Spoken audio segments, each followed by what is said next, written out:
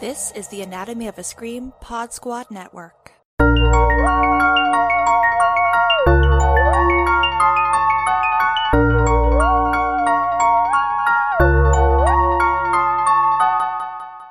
Welcome to The Thing from Another Medium, the podcast about cross-gender adaptations. I'm Adam. I'm a non-binary literature nerd who loves movies. And I'm Maeve. I'm a trans femme film nerd who reads books sometimes. And today we're going to be talking about The Birds, directed by Alfred Hitchcock. And it wasn't until we were doing the research for this series that we found it was based on a short story by legendary British author Daphne du Maurier, the famous writer of Rebecca, which Hitchcock also adapted to the tune of a Best Picture Oscar.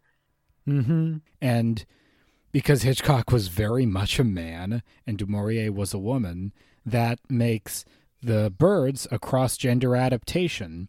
And we're here to talk about the book, the movie, and everything in between. And considering the purview of our show, talking about adaptations, gender, everything in between everything, it's probably a good place to start talking about du Maurier since she's such an intriguing writer and there's so much stuff about gender in everything she wrote. Yeah, and you can talk about why that's the case because there's a lot of potential reasons, mainly being if you were a writer in a certain time and you were a woman, everyone just kind of expected you to write about being a woman as a part of it. But Daphne du Maurier, she sort of grew up knowing everything that was expected of writers because she came from a big family of writers. In fact, this is something I wanted to talk about. Her grandfather was George du Maurier, who was a big theater person, sort of English, culture, high society figure. He wrote this book called Trilby, and Trilby, it's going to sound crazy, but it's also going to sound very, very familiar. Trilby is about this sort of 1900 era hipster, turn of the century hipster. Her name is Trilby, and she wants to be a singer, but she doesn't have the confidence. So she goes to a hypnotist named Svengali, who's deeply anti-Semitic, but who is... Yeah, you could tell from that name alone that there's some sort of weird exoticism going on. This is where the name Svengali comes from. This is where that sort of concept comes from. It comes from Trilby.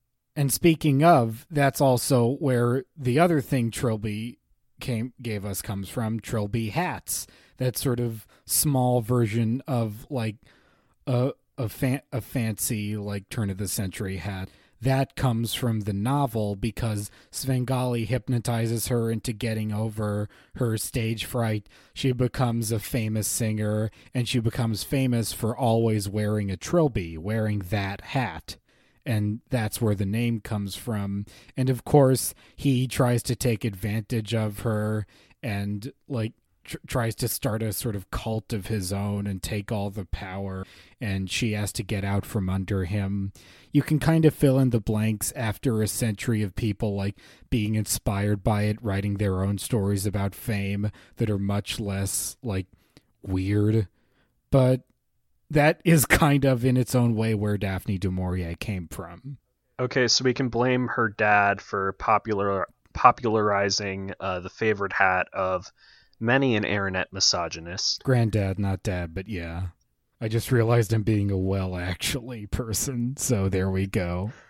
I mean, you know more about this than me, so... And you know more about cinematography than me, but that's for the cinematography corner. But for now, du Maurier, she spent most of her life in Cornwall, in the west of England, in the sort of rural areas, and that informed a lot of what she wrote. If you read her books like Rebecca or Jamaica Inn, which Hitchcock also adapted, by the way, not as famously or as successfully, but they're all about these people who are sort of they're both adrift in their lives, and they have like complicated, morally gray pasts to them. There's a lot of secrets, a lot of gaslighting, as the term now goes. Like she was writing before the play Gaslight, if I'm not mistaken.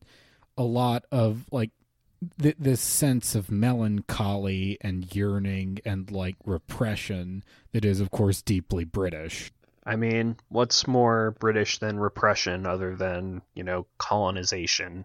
Like Bangers and Mash, maybe? I still think it's colonization. Agree to disagree. It's less that they were the only people that did it and more that they were, ostensibly the most successful at it for a while. Or maybe the most proud of their colonization. Well, they're also pretty proud of Bangers and Mash, I guess. But Du Maurier's books, like we mentioned, they had a lot about gender in them. They especially have a lot about the sort of expectations of women at the time. As you mentioned, like it was expected to have this kind of like, I guess now you'd call them romance novels or maybe gothic novels. And her stuff is incredibly gothic, but there's also a lot in there about society in general and the like bonds it and shackles it places on everyone. Everyone has to like fall in line and do what's expected of them and like doesn't really have a choice. And so it's kind of hard to think about all that in relation to this story about birds that attack people randomly out of nowhere and murder you. I mean, if anyone's been around a goose, they know that birds, they love to... If they get riled up, they are going to... What am I saying? Well, I think you're saying that instead of we live in a society, we live in an aviary. Something like that. Du Maurier's short story, The Birds, which was published in 1952, it's not what you'd expect from Du Maurier exactly, and it's also not what you'd expect from the source material for the movie The Birds, because it takes place in Cornwall, it takes place in that like rural agricultural, like unchanged relatively era of England.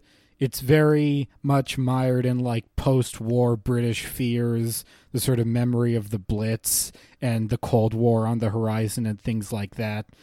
But so much of the story is something we now recognize as apocalyptic fiction. It's a story of like survival, of fear, of planning, of like having to carefully look after what you have and guard it from other people and from stupidity and from the inexorable force of destruction that's eating away at the society that we live in.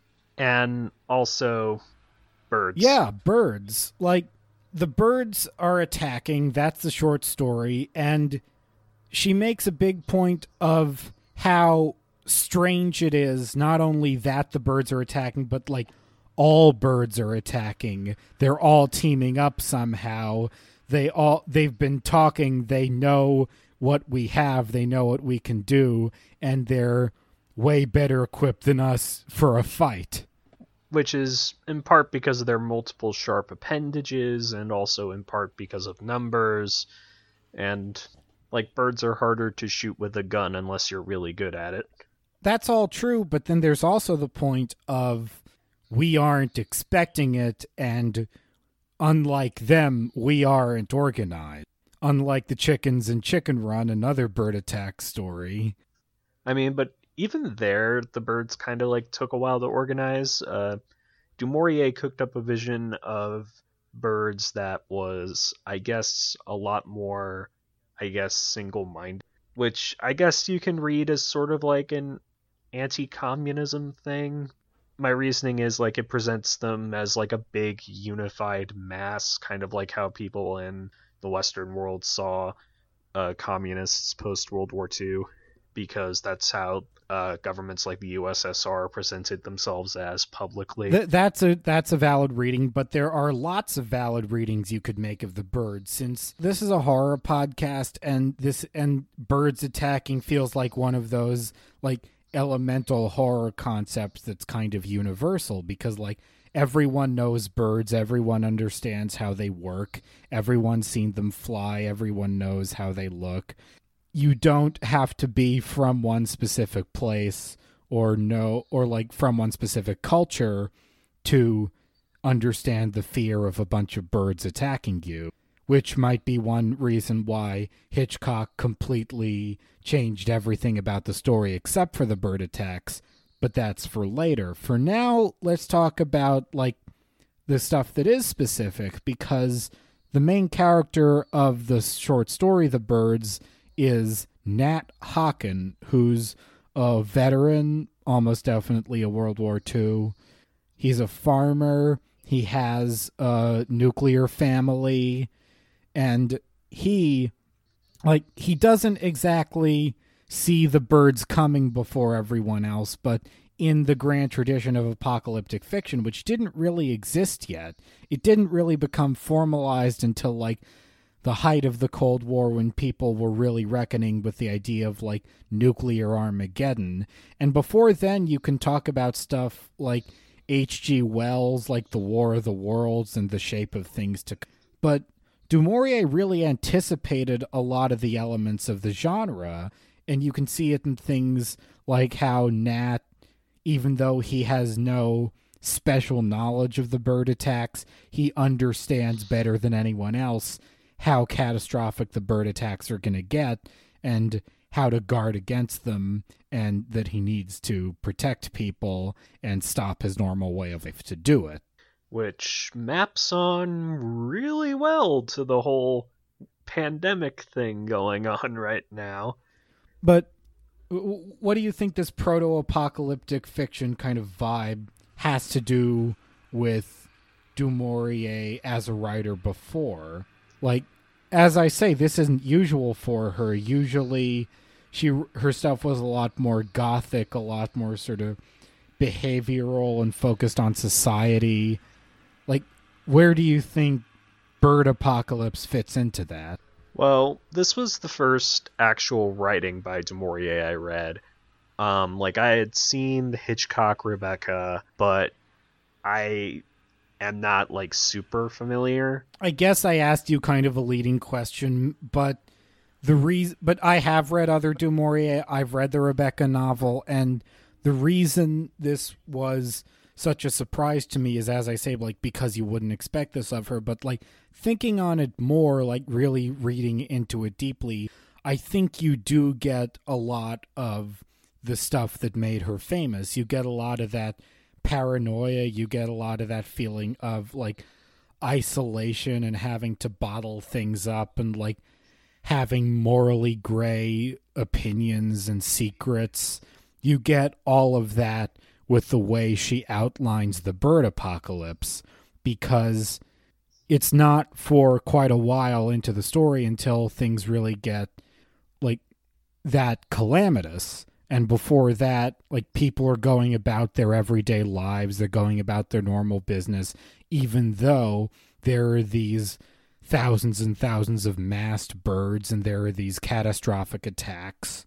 The only one who really takes them seriously and knows to be well prepared is our hero, is our viewpoint character. And I think that creates a sense of fearful isolation for the reader in a similar sense to like the second Mrs. De Winter. Yeah. We mentioned at the top, Hitchcock had a history of adapting Du Maurier's work. Like, Alfred Hitchcock, like, what else need be said in some ways? But what do you think he saw in this story? I probably picture him like reading it on his bedside in between abusing his leading ladies and thinking, this seems appropriately spooky. And like, if I remember right,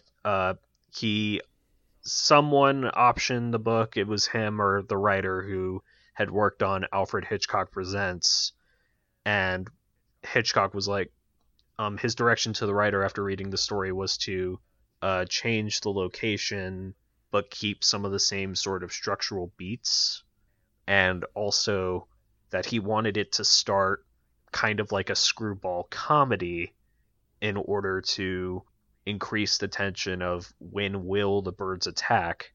So, as the way he puts it, so that it would stop being suspense and be more shock. Although there is plenty of suspense in the movie.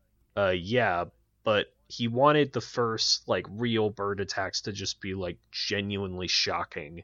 And I assume what he means by that is, I guess, the first time Tippi Hedren is attacked in the film, and later the big bird attack set piece at the school when Tippi Hedren and her school teacher friend are trying to get the children away from a mass of attacking birds that have gathered on the school playground. That's something to talk about too, I think, because like it's easy to write a story about thousands of birds attacking. It's quite another have to actually get thousands of birds to be in one place and then look convincingly like they're attacking, but obviously not actually attack anyone, because like as much as Hitchcock might protest, there are laws against that kind of thing.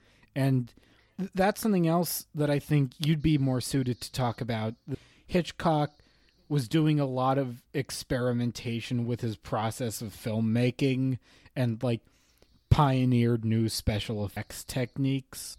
The production spent about $200,000 on mechanical birds, and a lot of the time Hitchcock would tell the actors they were using mechanical birds and then swap them out with real birds at the last minute, which I guess in his view would have gotten like more of like an actual surprise performance out of the actor. And of course, these days it's a big part of why his process, how he made some of these films, is definitely looked down upon.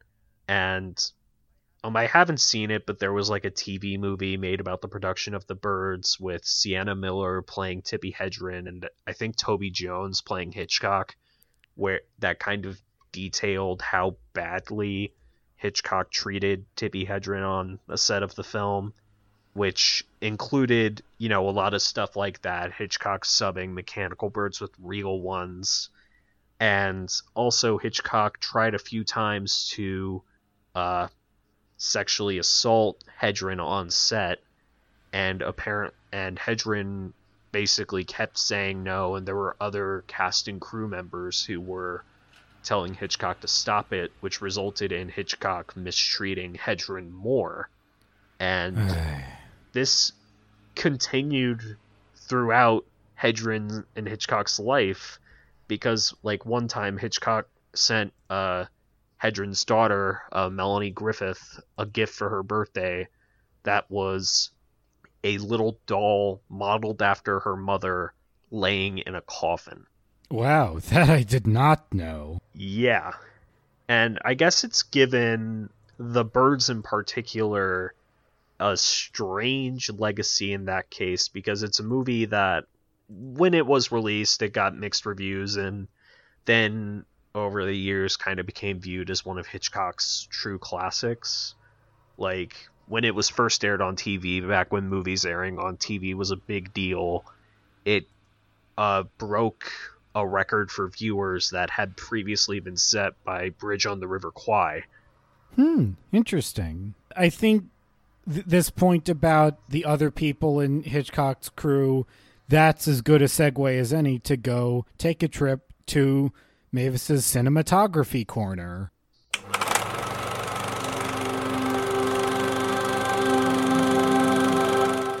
It's time for the cinematography corner. I like cinematography. It's a thing. And it got to the point where Adam decided that I needed a segment to talk about it so that I don't completely derail the entire thing. In Hitchcock, we have quite a bit to talk about here. This was one of many films in Hitchcock's sort of like Technicolor era that was shot by Robert Burks, who also, shot North by Northwest and To Catch a Thief, which are absolutely gorgeous movies. The Birds is also absolutely gorgeous. Like, even on, like, a frankly mediocre early DVD, like, I watched the movie on because I got it from the library. Support your local library, by the way. Yeah, please. But yeah, I noticed some of Hitchcock's trademark techniques, like the split diopter, which is, if you don't know, a split diopter is a focusing method that puts extreme focus on something in the foreground, as well as keeping something in the background in focus as well. This was something that has since been furiously copied by Brian De Palma, who is a Hitchcock devotee and had made the split diopter kind of one of his own trademarks because he was so enamored with Hitchcock's use of them. And correct me if I'm wrong, for a split diopter, you literally have to have a lens on the camera with two different thicknesses of glass, like the camera is wearing bifocals, right? I'm pretty sure that's it. That is just always so insane to me. It rules.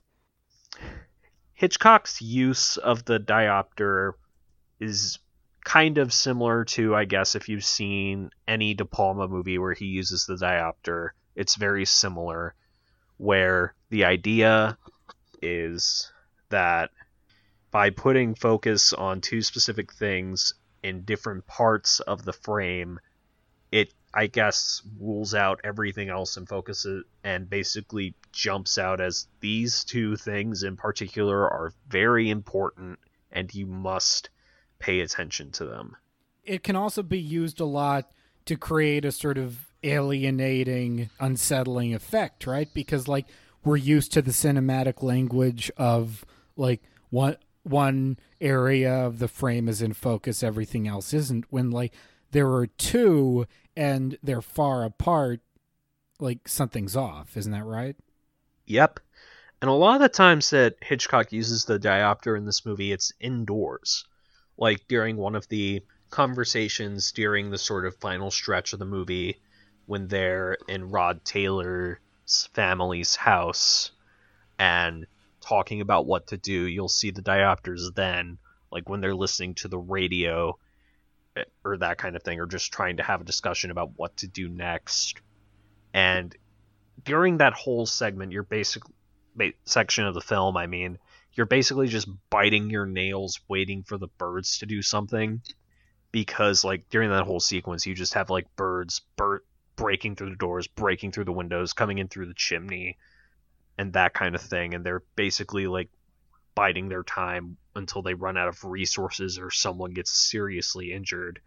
And being able to, like, use that alone during an otherwise, like, peaceful moment in this stressful time to still indicate, like, that they're really on edge is something that is still incredibly impressive to me. That's, as always, the insight we love here in the cinematography corner, I guess. I think that means it's time to, like, sort of go back to the main track. You have these two stories. We've talked about how different they are.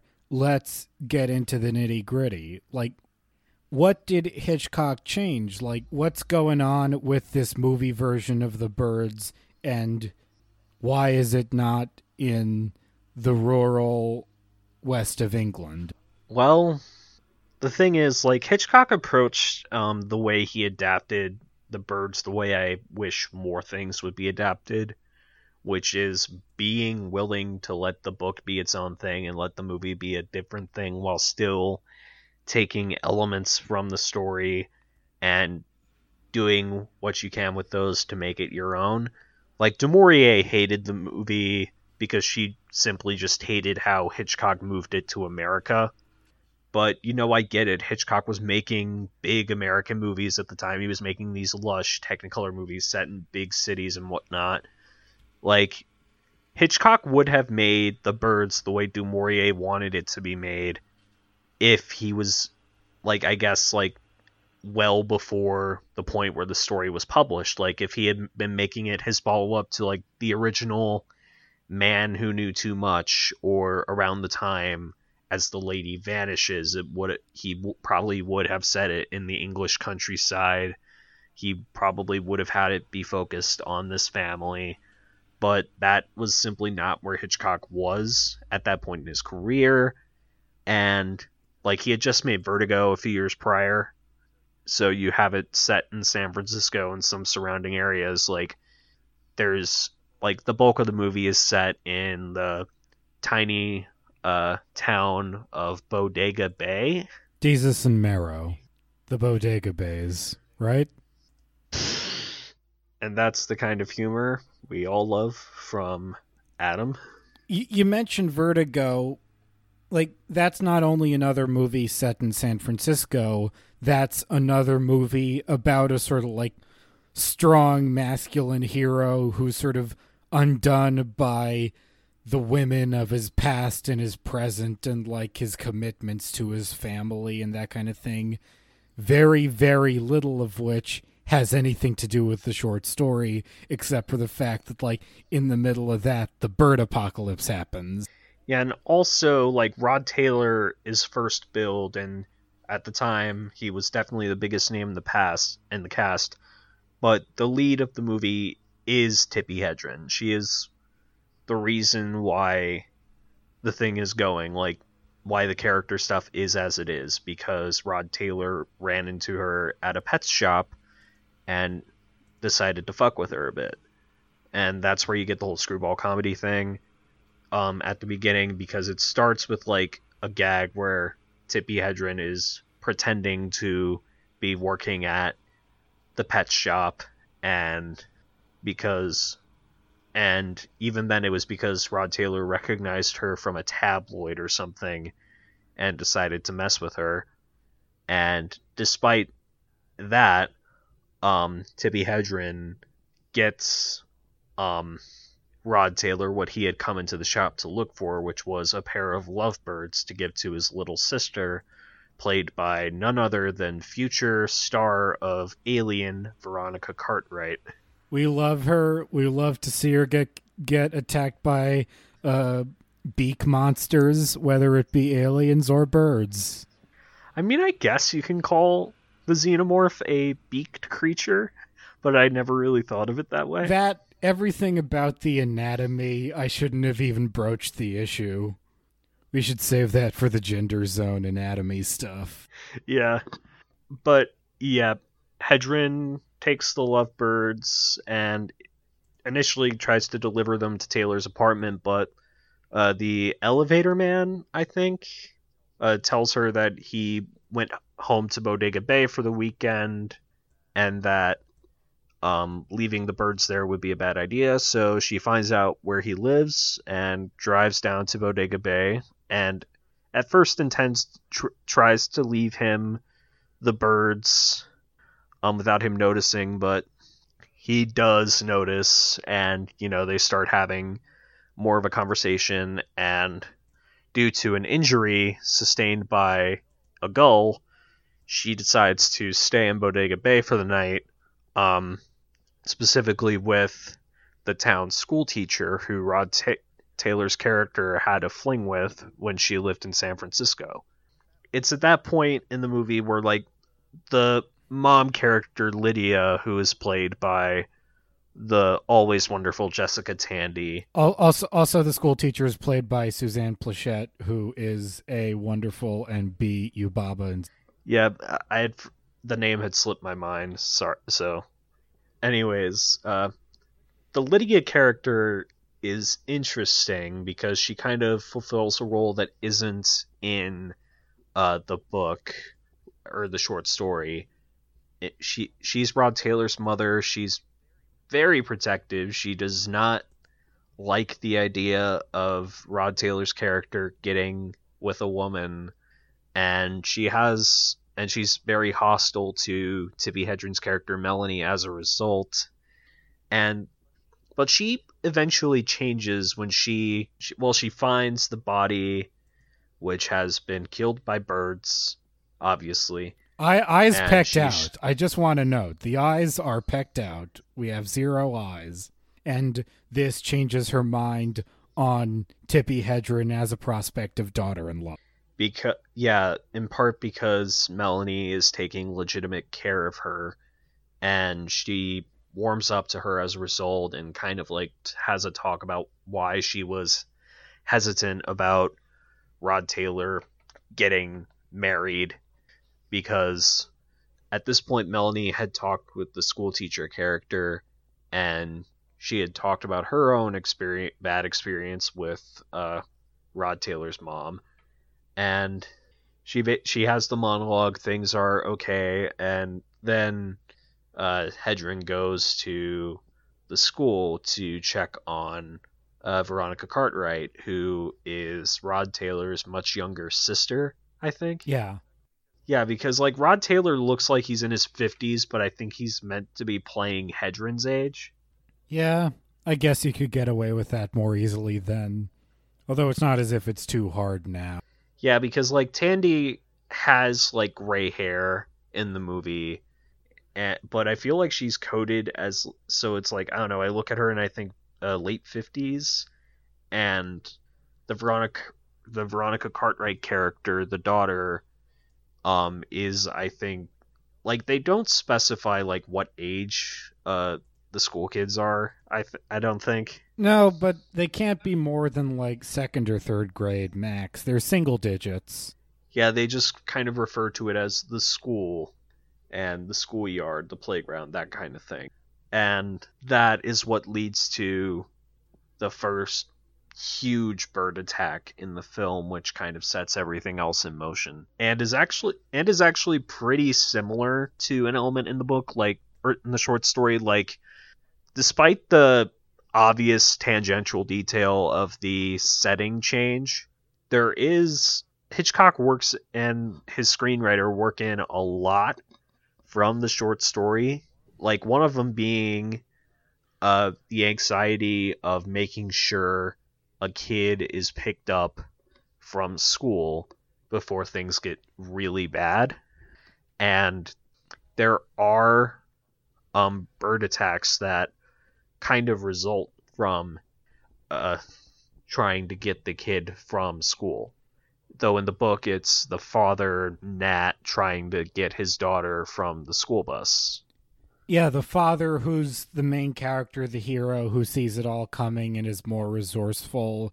Like, there is not anything close to that figure in the movie, because you do have something of a father-ish figure in Rod Taylor, even though he's, like, actually an older brother, not a father, and, like, a son to Jessica Tandy. But he, resourceful though he is and capable and helpful though he is, and like he does figure out some ways to stop the birds attacking, but he is caught flat-footed as everyone else, especially Tippi Hedren.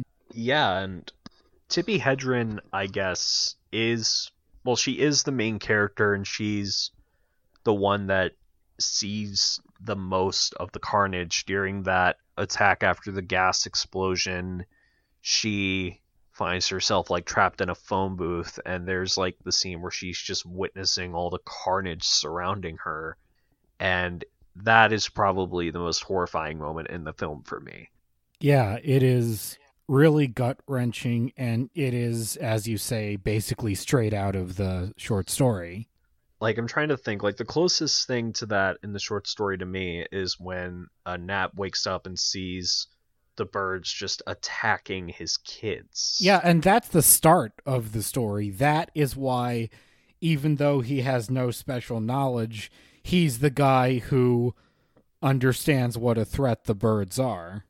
And in a lot of movies like this, that kind of, where there's sort of an apocalyptic angle, or maybe in other pandemic stories or stuff like that, you always have a guy who's like, this is a problem, we gotta stop the problem, and everyone's like, you should smoke weed or something, just calm down, man. And then stuff gets real, and he's like, I told you so, and then they default to them for the rest of it. That is the structure of the short story, and that wasn't really normal then. Which I think is why Hitchcock wanted to change that. Like, I think he did not find that particularly compelling dramatically. Yeah, we were talking about how that's the most Du Maurier element, or at least the most obvious one in the short story. But in the movie, like you say, he wanted more shock. He wanted to like catch the audience off guard, and you can't really do that with that kind of main character. So as a result, he made the new lead Tippi Hedren, who is probably the person most people think of when you hear Hitchcock Blonde, and was also, unfortunately, the most maltreated of all of them. Yeah. Like, there was a story, like, I forget when, that I heard where, like, someone was, like, doing a Women of Hitchcock special, and when one of them, I forget who had been gathered for the special, she deadpanned, "Oh, it's everyone he fucked." I feel like we're getting close to the gender zone, but before that, like, something I want to note is that in the short story, as with a lot of apocalyptic fiction that came later, there's a lot of discussion about how useless the efforts of like the military are and the government are in terms of fighting against the birds, because in the movie there's this whole really, really scary scene with like a gas station that ends up resulting in a huge explosion. But in the short story, you see a plane crash because, as the movie Sully taught us, planes can't fly if there are birds anywhere near them. And they send all the planes out and they just all get destroyed, and it's pathetic. And our hero knew this from the start, but we have to sit there and hear it described, like over a radio in detail. The thing, like, it takes over all of England, if not the world. But in the movie, it's all confined to Bodega Bay. It's all confined to that one town, and it's kind of assumed at the end that it's all over. Well, the thing is, later on in the movie, there is another radio broadcast that states that bird attacks have been spreading, but they only mention the Bay Area. That is a good point, yeah. This is like kind of a different thing from the short story where the radio is talking about it as a thing happening throughout England from basically the start, and then around midway through the story, the radio just goes off the air and stays off the air. So you kind of have that level of nightmare that I guess is honestly scarier now than it was even in the 50s, of just being completely cut off. Because in the 50s, especially if you lived in the countryside, it was easier to get cut off from everything than it is now, because all they had was the radio. And if you didn't have the radio, or you didn't have people who heard the radio, you were basically out of luck as far as news goes. Meanwhile, nowadays, you are basically hooked to the news all the time. To the extent that, like, it's eating away at people. Mm-hmm. So yeah, that's a big difference between the story and the movie, just making it urbanized and sort of suburbanized too for most of it, instead of being such a like rural, agricultural, like pastoral story. That's a big difference. Because while a sleepy beach town isn't, the most cut off place in the world, it is fairly close to San Francisco, because it is portrayed as a drive, and a bit of a drive. But at the same time, at the end, Rod Taylor insists on taking Tippi Hedren to a hospital in San Francisco. But, like, I think that kind of works towards the screwball comedy opening that Hitchcock was going for. The idea of this will start out, you think it's a, like, romantic getaway. You think it's, like, a like place where they can go away for the weekend and, like, fall in love and get to know each other. And then, nope, it turns out it's a place where the birds are going to attack you and you're helpless, and like the most shelter they can find is a diner, and it's full of people who are shouting at them that they shouldn't care about the birds until the birds attack. That is brand new for the movie, and that is really good, like environmental horror, like disaster movie kind of stuff. It's just harrowing. Indeed. Like, this is so genuinely horrifying at points. Yeah, like, doesn't matter who you are, doesn't matter where you're from, like, birds attacking is a scary thought. But in that spirit, like, it looks like we're getting on the on-ramp, and what's the on-ramp to? It's the Gender Zone! The Gender Zone. Welcome to the Gender Zone. Across-gender adaptations means there's a lot of gender stuff to talk about, especially for two genderqueer and analytical people like us. And this will be the space where we can really get into all of that, explore that. And it's not all in the movie, although there is a lot in the movie. Yeah, like, you kind of start immediately with the point of view character being changed from a man to a woman. And not just any woman, but this woman who's immediately shown to be like sort of in the vein of a screwball comedy character. Like, she's conniving, she's a liar, she like has fun at the expense of others, just sort of stretching the truth and skating by on her looks and her money and her connections. And that kind of character means something very different in the context of a horror movie. In the diner scene we mentioned, there's one old lady who said, like, the birds are attacking you because of your sins. And, like, maybe she's right? Here's the thing, though. Like, that is also kind of a big change from the short story, because in the short story, you kind of have a thing going on where, like, I think in the short story, it's definitely more easy to read it as it's communism, based on, because of my reading earlier. And I feel like that's harder to do in the film, because the film, like, has, of course, the Hedron as the point of view character. It has her at the point of view character, but it has her as someone who you're not rooting against her, but you're rooting for her to change. You're rooting for her to, like, theoretically rooting for her to settle down with this sort of, like, nice, stable, hardworking guy. And that's a gender dynamic that, like, yeah, you see a lot in screwball comedies with a different cast to it, but in this horror movie, it's the emphasis is kind of more on you're rooting to see her get what's coming to her, so she knows she has to change her ways, I think.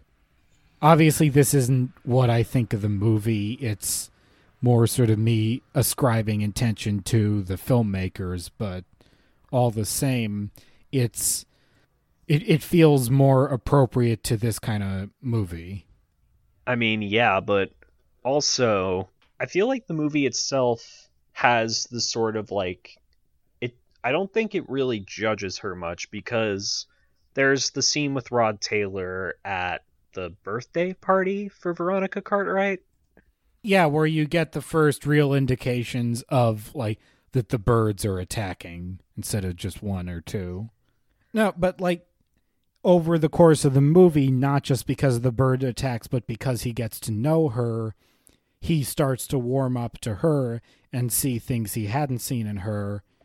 And the birds as a factor in that kind of aren't necessary in some ways, because you get a lot of them before you get them versus the birds. Point taken. And sort of pursuant to that, like, in the movie, the story is all about his sort of turf. It's his family, it's his town, and she is the intruder to that. She's like taking the audience with her as she learns things about it, which is very sort of Du Maurier in some ways, very, very Rebecca. But what does it mean that he's so well established before she comes along? I guess it's just, sort of classic 50s, like remainder from the 50s, sexism. Unpack that. It's like what the conservatives, especially in the 80s, though some still do today, love to point to as sort of a reminder of better times, which for them, better times means, that sort of stereotypical Norman Rockwell-esque nuclear family living in a brand new suburban home, eating bland food that is considered the best thing in the universe, leave it to Beaver type stuff, father knows best. And whenever a woman is portrayed not particularly falling onto those standards, they need to be punished for it and that kind of thing. But the movie isn't judgmental, you're saying? I feel like it's not judgmental in some elements, like you do have her getting her moment where I'm not really like that. Tabloids are going to tabloid. And she really forms a good relationship with everyone she meets and befriends in Bodega Bay. And I feel like there are kind of things that are a bit of a mix and match, because you do have sort of characters reacting in a very sexist way to Hedren's character, and in a way Rod's character being so well established in comparison to her is another part of it.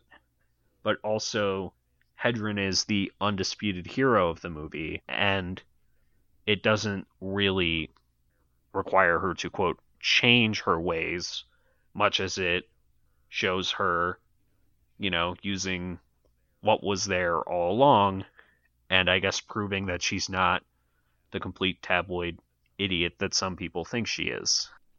Earlier you said that, Hitchcock kind of wanted to throw out the original, apocalyptic kind of story because he didn't find it compelling, which makes sense to me. What do you think the divide is? Why do you think he found this a more compelling way to tell the story of Bird Apocalypse? I mean, a lot of the great sort of end-of-the-world movies or apocalypse or disaster movies tend to be ensemble-focused.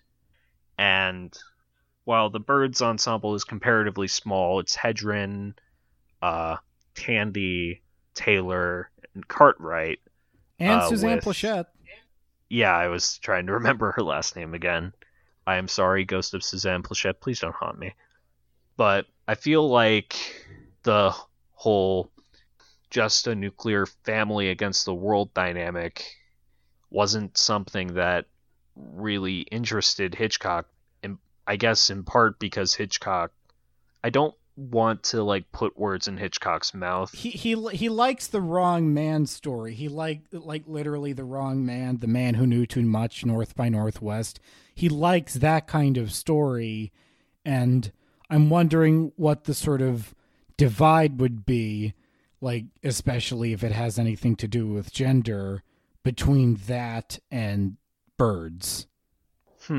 I just kind of assume he found it sort of dramatically uninteresting, and because I'm putting sort of my words in there, I generally find that structure a bit dramatically uninteresting.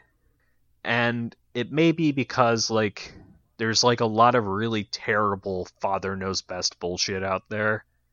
And while I'm sure Du Maurier would probably have slapped me if I said this to her, but the Nat character there kind of does traffic in some of that. And I'm glad Hitchcock didn't, because I don't really find it particularly dramatically interesting. Here's an idea. The whole point of our show is the sort of divide between the perspectives afforded by different genders. And I think you could argue that the Du Maurier brand of isolation and fear and secrets and like I'm the only one who knows the truth and no one believes me. That brand is different from the Hitchcock brand, even though they obviously have overlap through the adaptations. Maybe Hitchcock didn't think that the one kind could translate to the other kind, and he was more interested in telling a story about the kind of obsession and regret and sin and fear and all of that. The stuff that comes from more of the past just being a brute fact rather than the past coming back to haunt you. That's a good take. Thank you. Because none of this is secret to the characters in the movie. They're all aware of everything that's going on the whole time. This is all stuff that Tippi Hedren is learning, but and we, the audience, are learning, but it isn't new to them the same way that, like, in a sort of detective noir kind of story, or even a more, like, Hitchcock accented Man Who Knew Too Much, North by Northwest kind of story, would be coming to light. It's not about, like, discovering the secret. It's more like, we know the secrets, and their main problem is they make things more complicated in the face of this situation. Whereas in Du Maurier, like, the birds are the secret. Our hero, Nat, in the short story, he knows the birds are going to attack, and he knows he's going to have to do things that'll make him stick out from the community and seem weird, and at the end seem like callous and heartless, because otherwise he and his family are going to be killed by the birds. And making that kind of choice doesn't feel like it's something that would occur to Hitchcock or he'd find dramatically interesting in comparison with the larger sort of social issues. Like, it's less how will I be seen, even though that's an element, than like, why can't I be honest, and why can't I find who I am? You put it significantly better than I ever could. But I want to hear your view on this. I mean, mainly when I said I didn't find it dramatically interesting, like, I said what I meant by it. And you find the movie more dramatically interesting? I mean, I said before we recorded that I think I prefer the short story, but that's mainly because it was shorter. And I like short It's things. Always a point in anything's favor, I find. Yeah, but at the same time, there's stuff the movie does that, as I talk about, I significantly appreciate more. Like, you know, for example, the main character, Melanie, I think is a lot more interesting a character than Nat is. That's definitely true. I seriously agree with that, because the birds, they feel a lot more like her cross to bear. It feels more specific to her, even though obviously they're attacking everyone, and like completely random people just get absolutely destroyed. They get blown up. They get pecked to pieces. Like, it feels more personal in the movie, I think. Yeah, and that's in part because Hedren is incredible. Like, her performance is great. Oh, yes. And, like, granted, Hitchcock went to some unneeded and abusive measures in getting that performance, but it is still a great feat of acting nonetheless. And had Hitchcock not continued to limit her ability to do work, I feel like she would have become like a genuine icon, and, you know, not had to do like a bunch of like cameos in certain low budget movies that reference the birds. Are we going to do that? You know? Are we going to disrupt the sanctity of the gender zone by talking about Birdemic, Shock, and Terror? I mean, but only because I want to reference one specific thing. Go ahead. Like, Birdemic touts having a cameo by Tippi Hedren. The so-called cameo by Tippi Hedren is a clip of a movie the director had made before Birdemic called Julie and Jack that featured an actual cameo by Tippi Hedren that included a scene of her feeding birds. And the so-called cameo of Tippi Hedren in Birdemic is a scene from Julie and Jack playing on a hotel TV. Wow. Like, you can't help but think of Ed Wood, right? Like Bela Lugosi just, like, walking out of his house. Yeah, but in that case, it was because Lugosi died before he could shoot anything else. I do suppose there is that. As far as I know, Hedren was not dead when Birdemic Nope, came out. she is still with us. Oh, that's good to hear. So, yeah, no fears she, of haunting. I hope she is doing something that she enjoys right now, like, I don't know, reading a good book or taking a nice nap or petting a dog or something. That's a nice sentiment. Like, I agree with how much her performance makes the movie and sort of bends everything around it.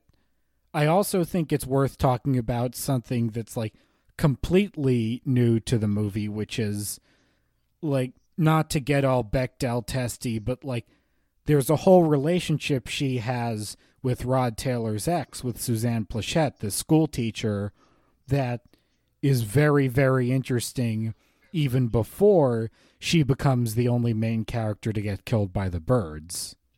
Yeah, not gonna lie, some of my gay alarms went off during their scenes, no matter how unintentional it might have been. I do not think it was unintentional.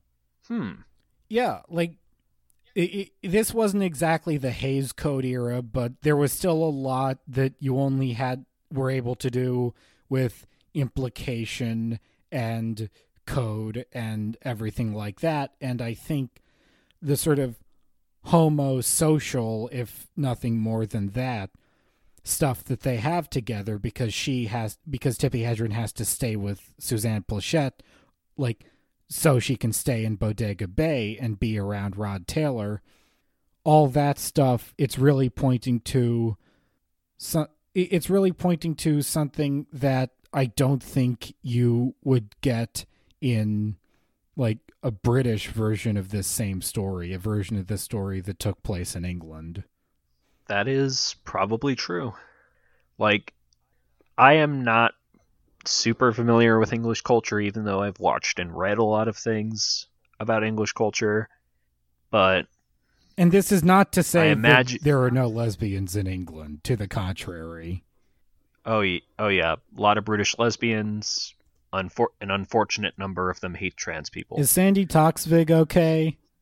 I hope so. I'm going to look it up. I can't let this rest. Okay, I found it. She hasn't really said anything one way or another, but she founded a political party that fired someone when they were transphobic. So that's a good sign. Indeed. But yeah, it's like, I guess the way those things were dealt with in America seemed like sort of like, oh, how strange. And I guess Hitchcock wanted to play a bit with that, because Hitchcock is famously English. We can't, neither of us can really speak to how it was at the time, but, like, going back, like, Du Maurier's whole thing was repression. That's what made her so popular. That's what made her work so, like, quintessentially British.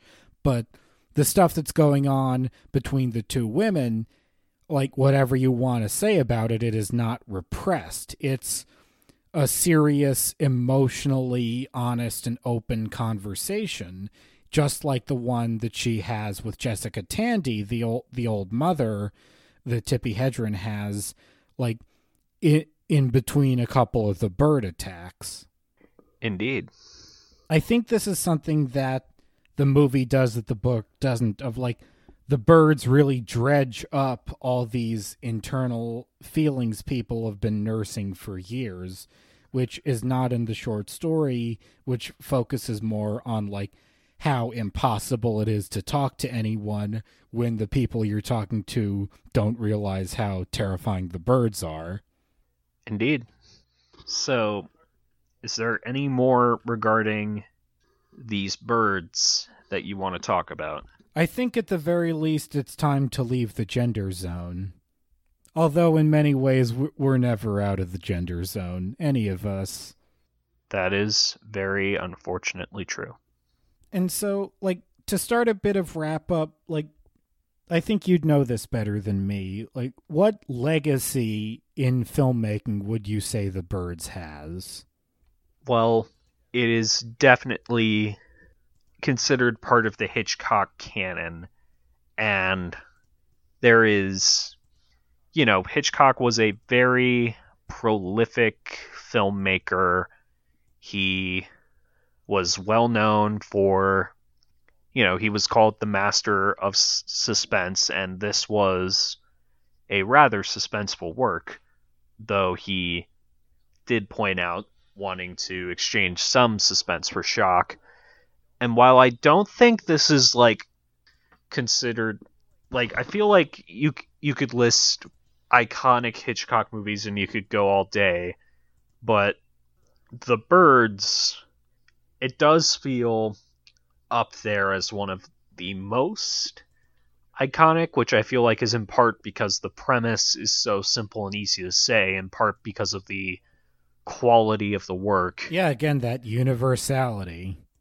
And also because this was part of Hitchcock's last run of movies, and was described by more than one critic I read as his last great film. What did he make after this? There was Torn Curtain. There was Topaz. I know those were two of his last films, one of which was his last film. Like we're talking about Hitchcock's that only big time film scholars remember. Yeah, that's true. Something I wanted to ask is what influence did you think The Birds have on disaster movies? When did that get its start? And do you think The Birds had anything to do with that? Can you elaborate a bit? I think of those as being a big 70s things with the Towering Inferno and the Poseidon Adventure, that kind of thing. Oh, yeah. Speaking of Poseidon Adventure, great movie. Have not seen Towering Inferno.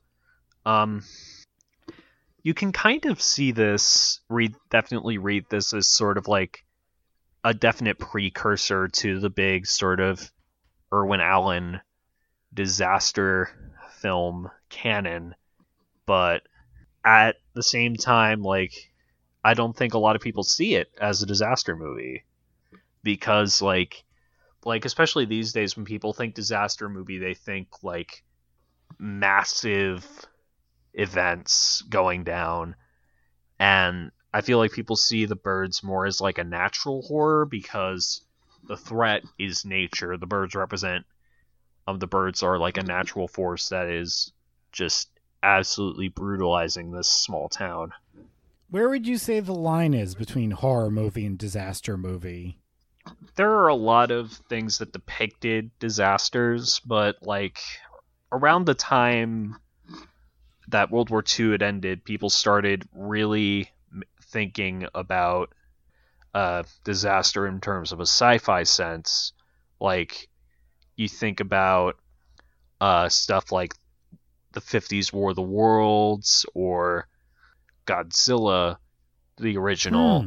You think of those kind of as disaster movies, but when people tend to think of disaster movies, they think of something where a true disaster is a major part of it, and you result in stuff like the Poseidon Adventure, where the catalyst of the movie is an ocean liner is sinking and people want to get out.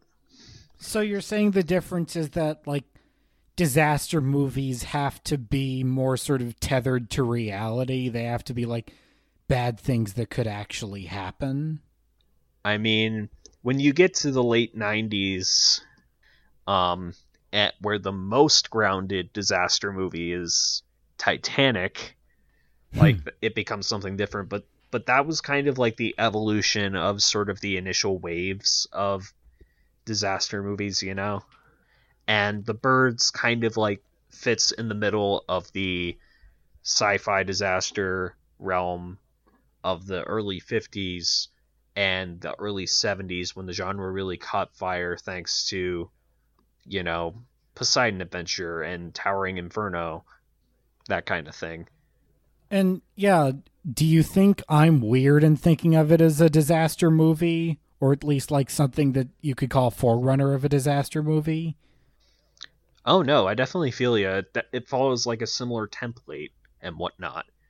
It doesn't fully go societal collapse or Armageddon in the way that maybe the short story does, but at the same time, it is structured around an ensemble banding together to survive. And in that sense, at least, it definitely feels of a piece with it. I think that's a perspective on it I hadn't really thought.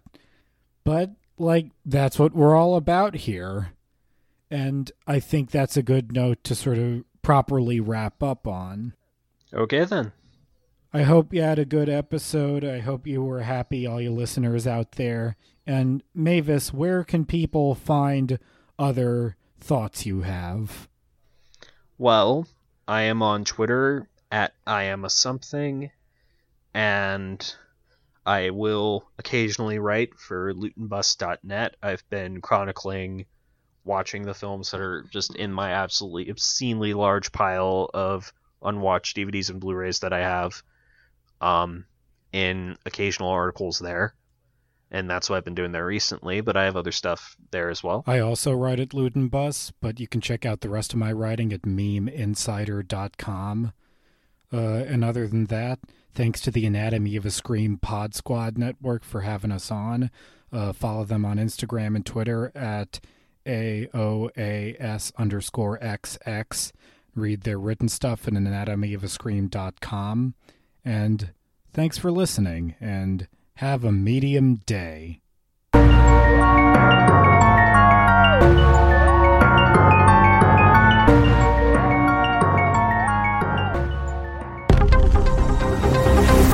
Anatomy of a Scream Pod Squad.